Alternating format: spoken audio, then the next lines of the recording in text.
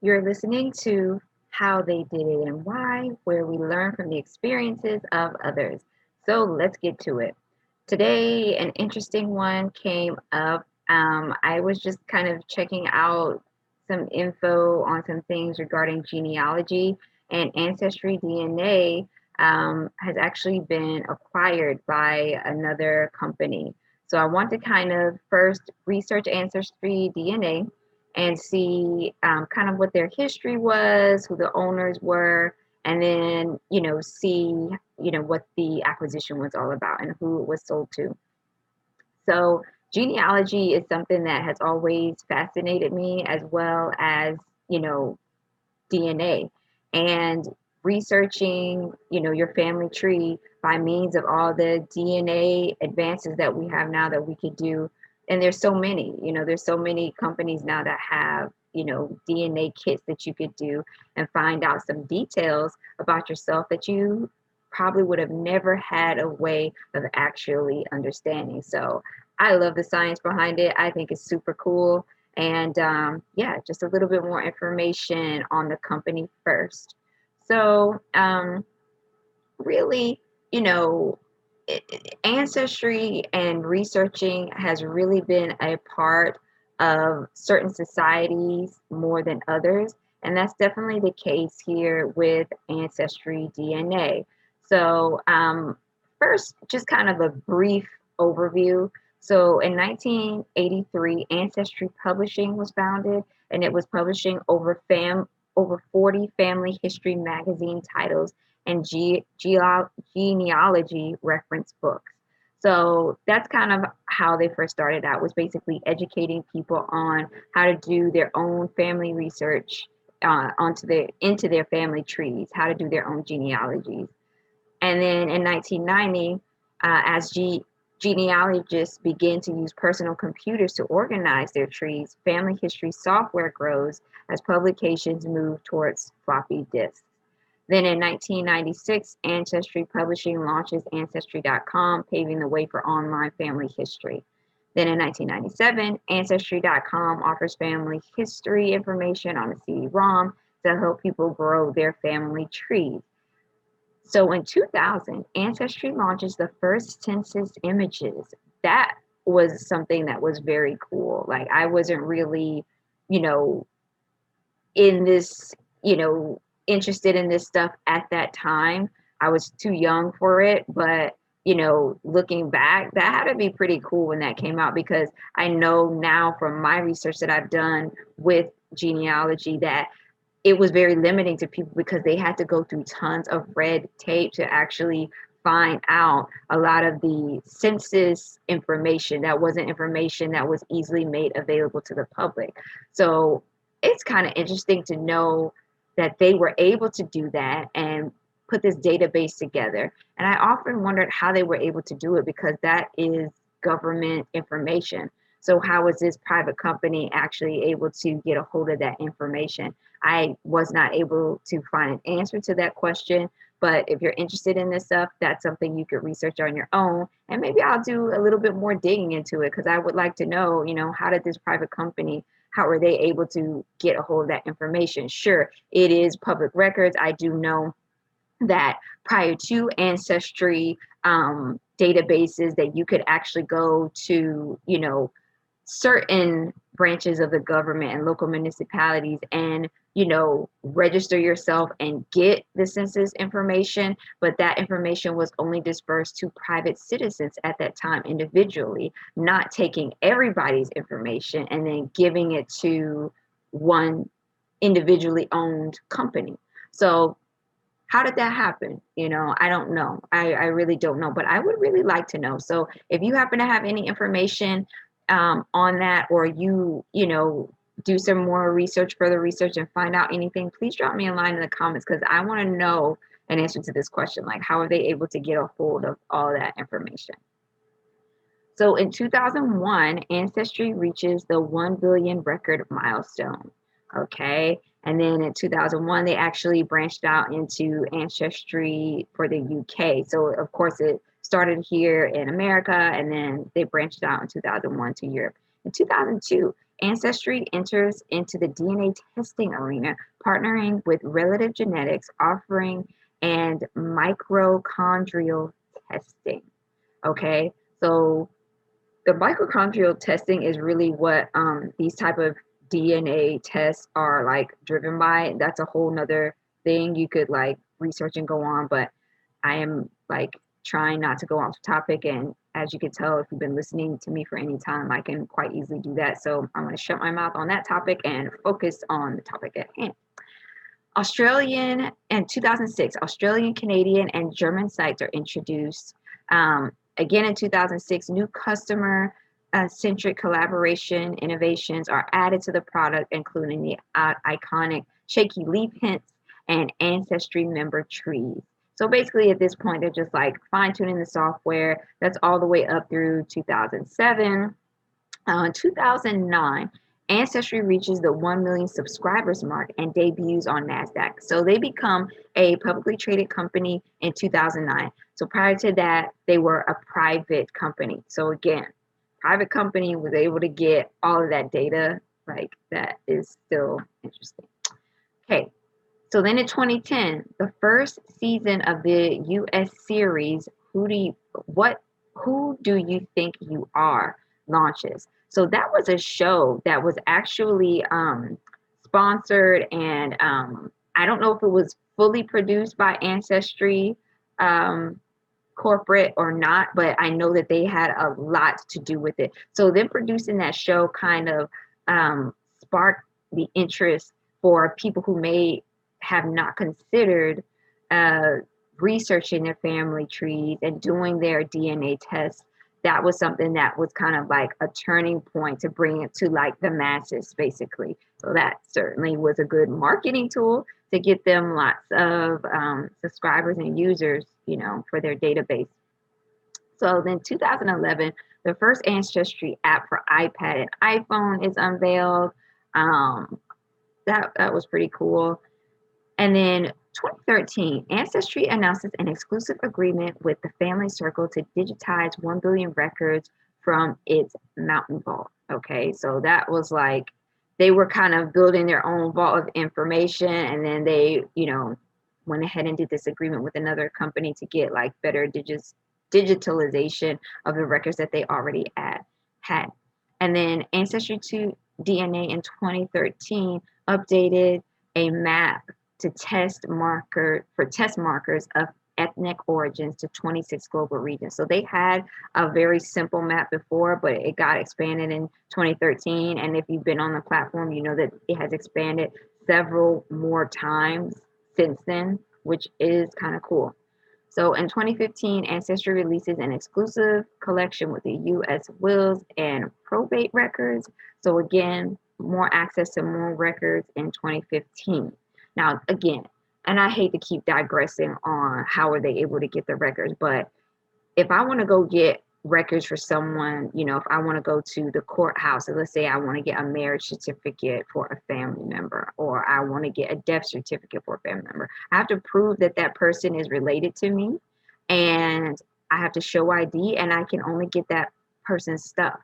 I can't really get anyone else's stuff. Now, I have seen some cases where if you are a genealogist, sometimes in certain cases, if you're like a forensic genealogist, okay, they will then, open, there's more things that you can do.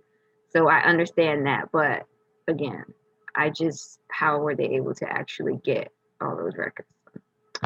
And I'm not complaining. It's just a question. That's all.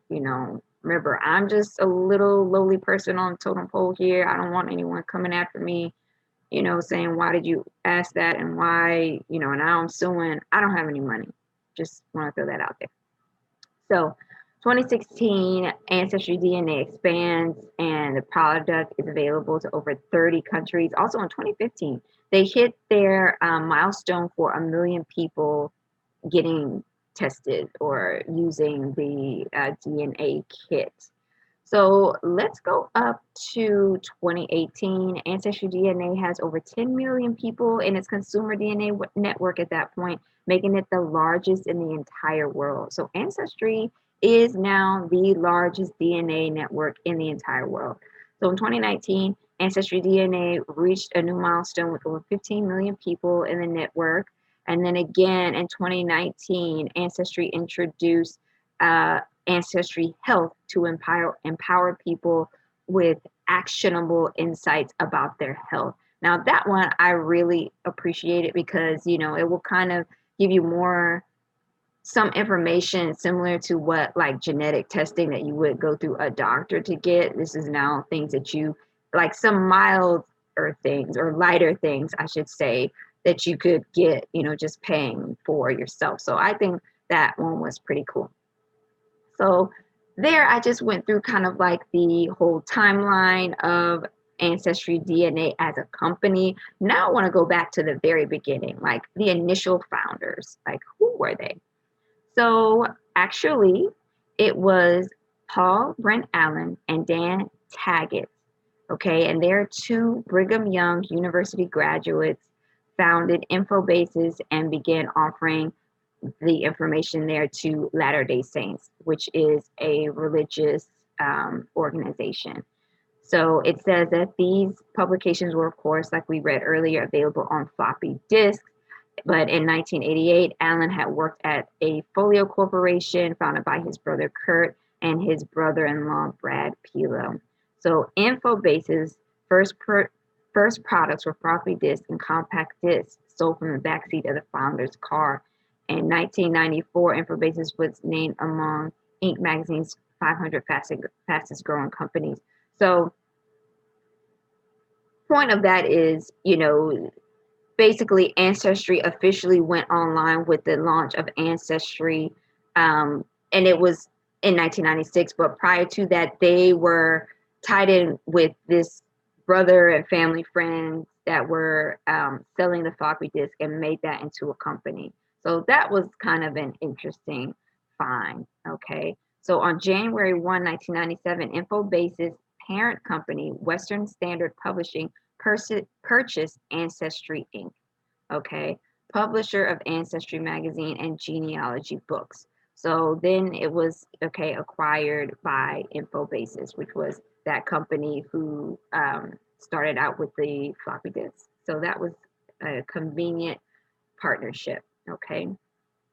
So that was kind of just a little bit on, the backstory. So you may know, but for those of you who don't, the Church of Latter-day Saints, they are very much into preserving the genealogical records of themselves and the world. Basically, they have like one of the most complex databases. It's just something that they believe strongly in, and these two brothers built this whole,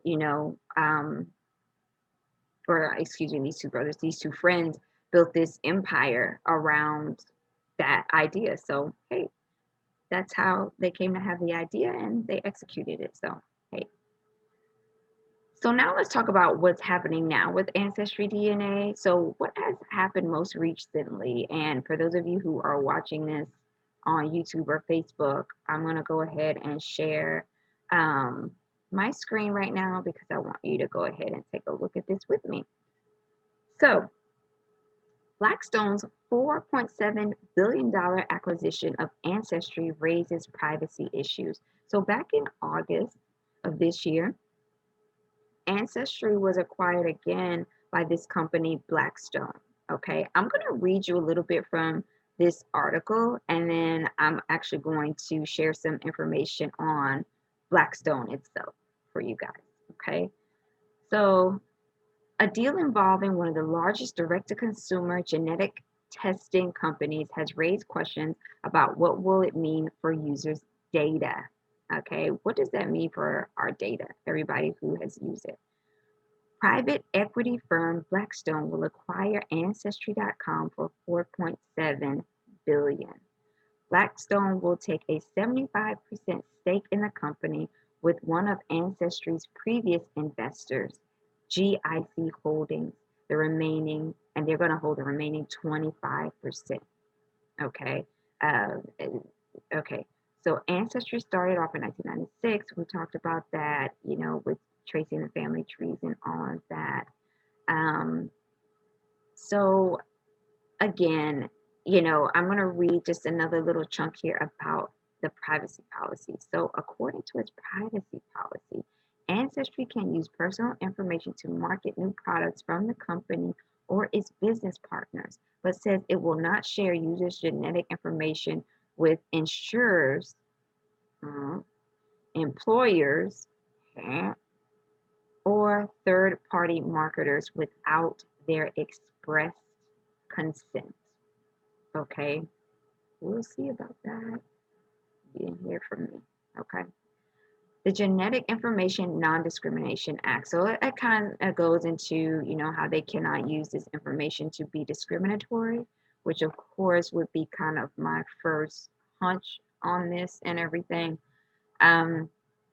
Okay, so now we know who acquired it in 2020, right here in August.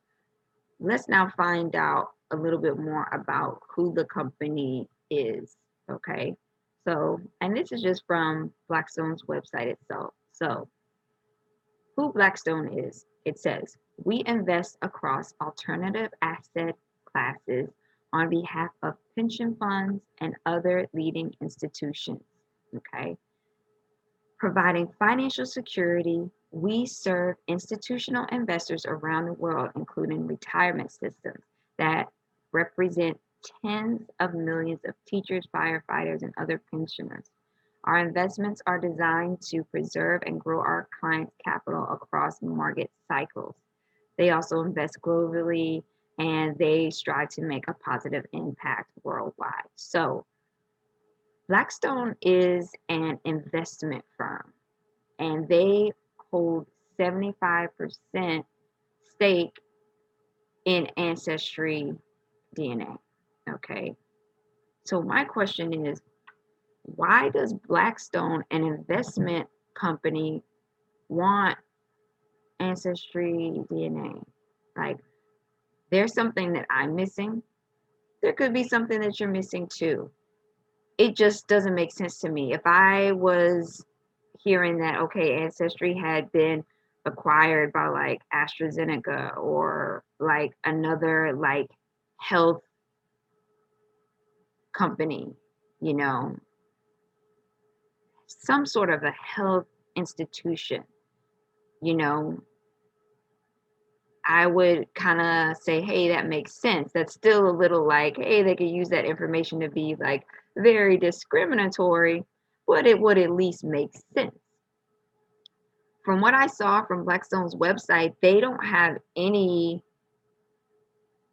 investments in any type of anything similar or anything even in the healthcare. I would just assume that that would be the most relative industry, although Ancestry DNA, you wouldn't put it in the healthcare industry, but that would be where those assets could be most greatly used.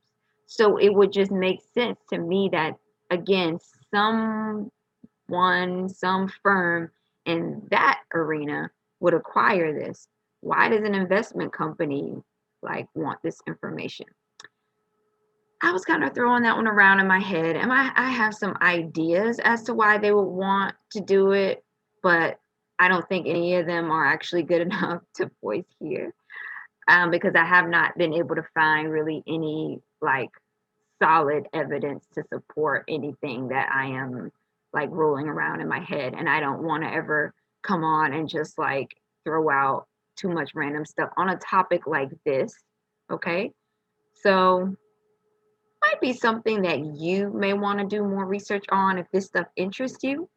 And maybe you have participated with Ancestry DNA and you want to just know what that information is going to be used for now that this acquisition has happened.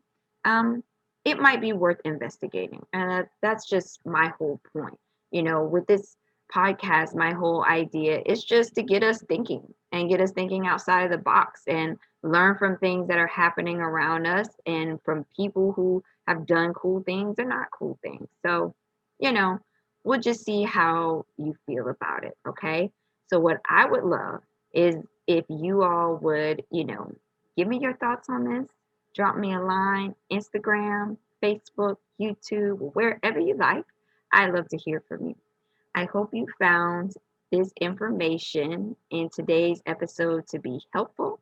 I hope that it's giving you some things to think about and consider. I hope you have a great day, and I'll see you in the next episode.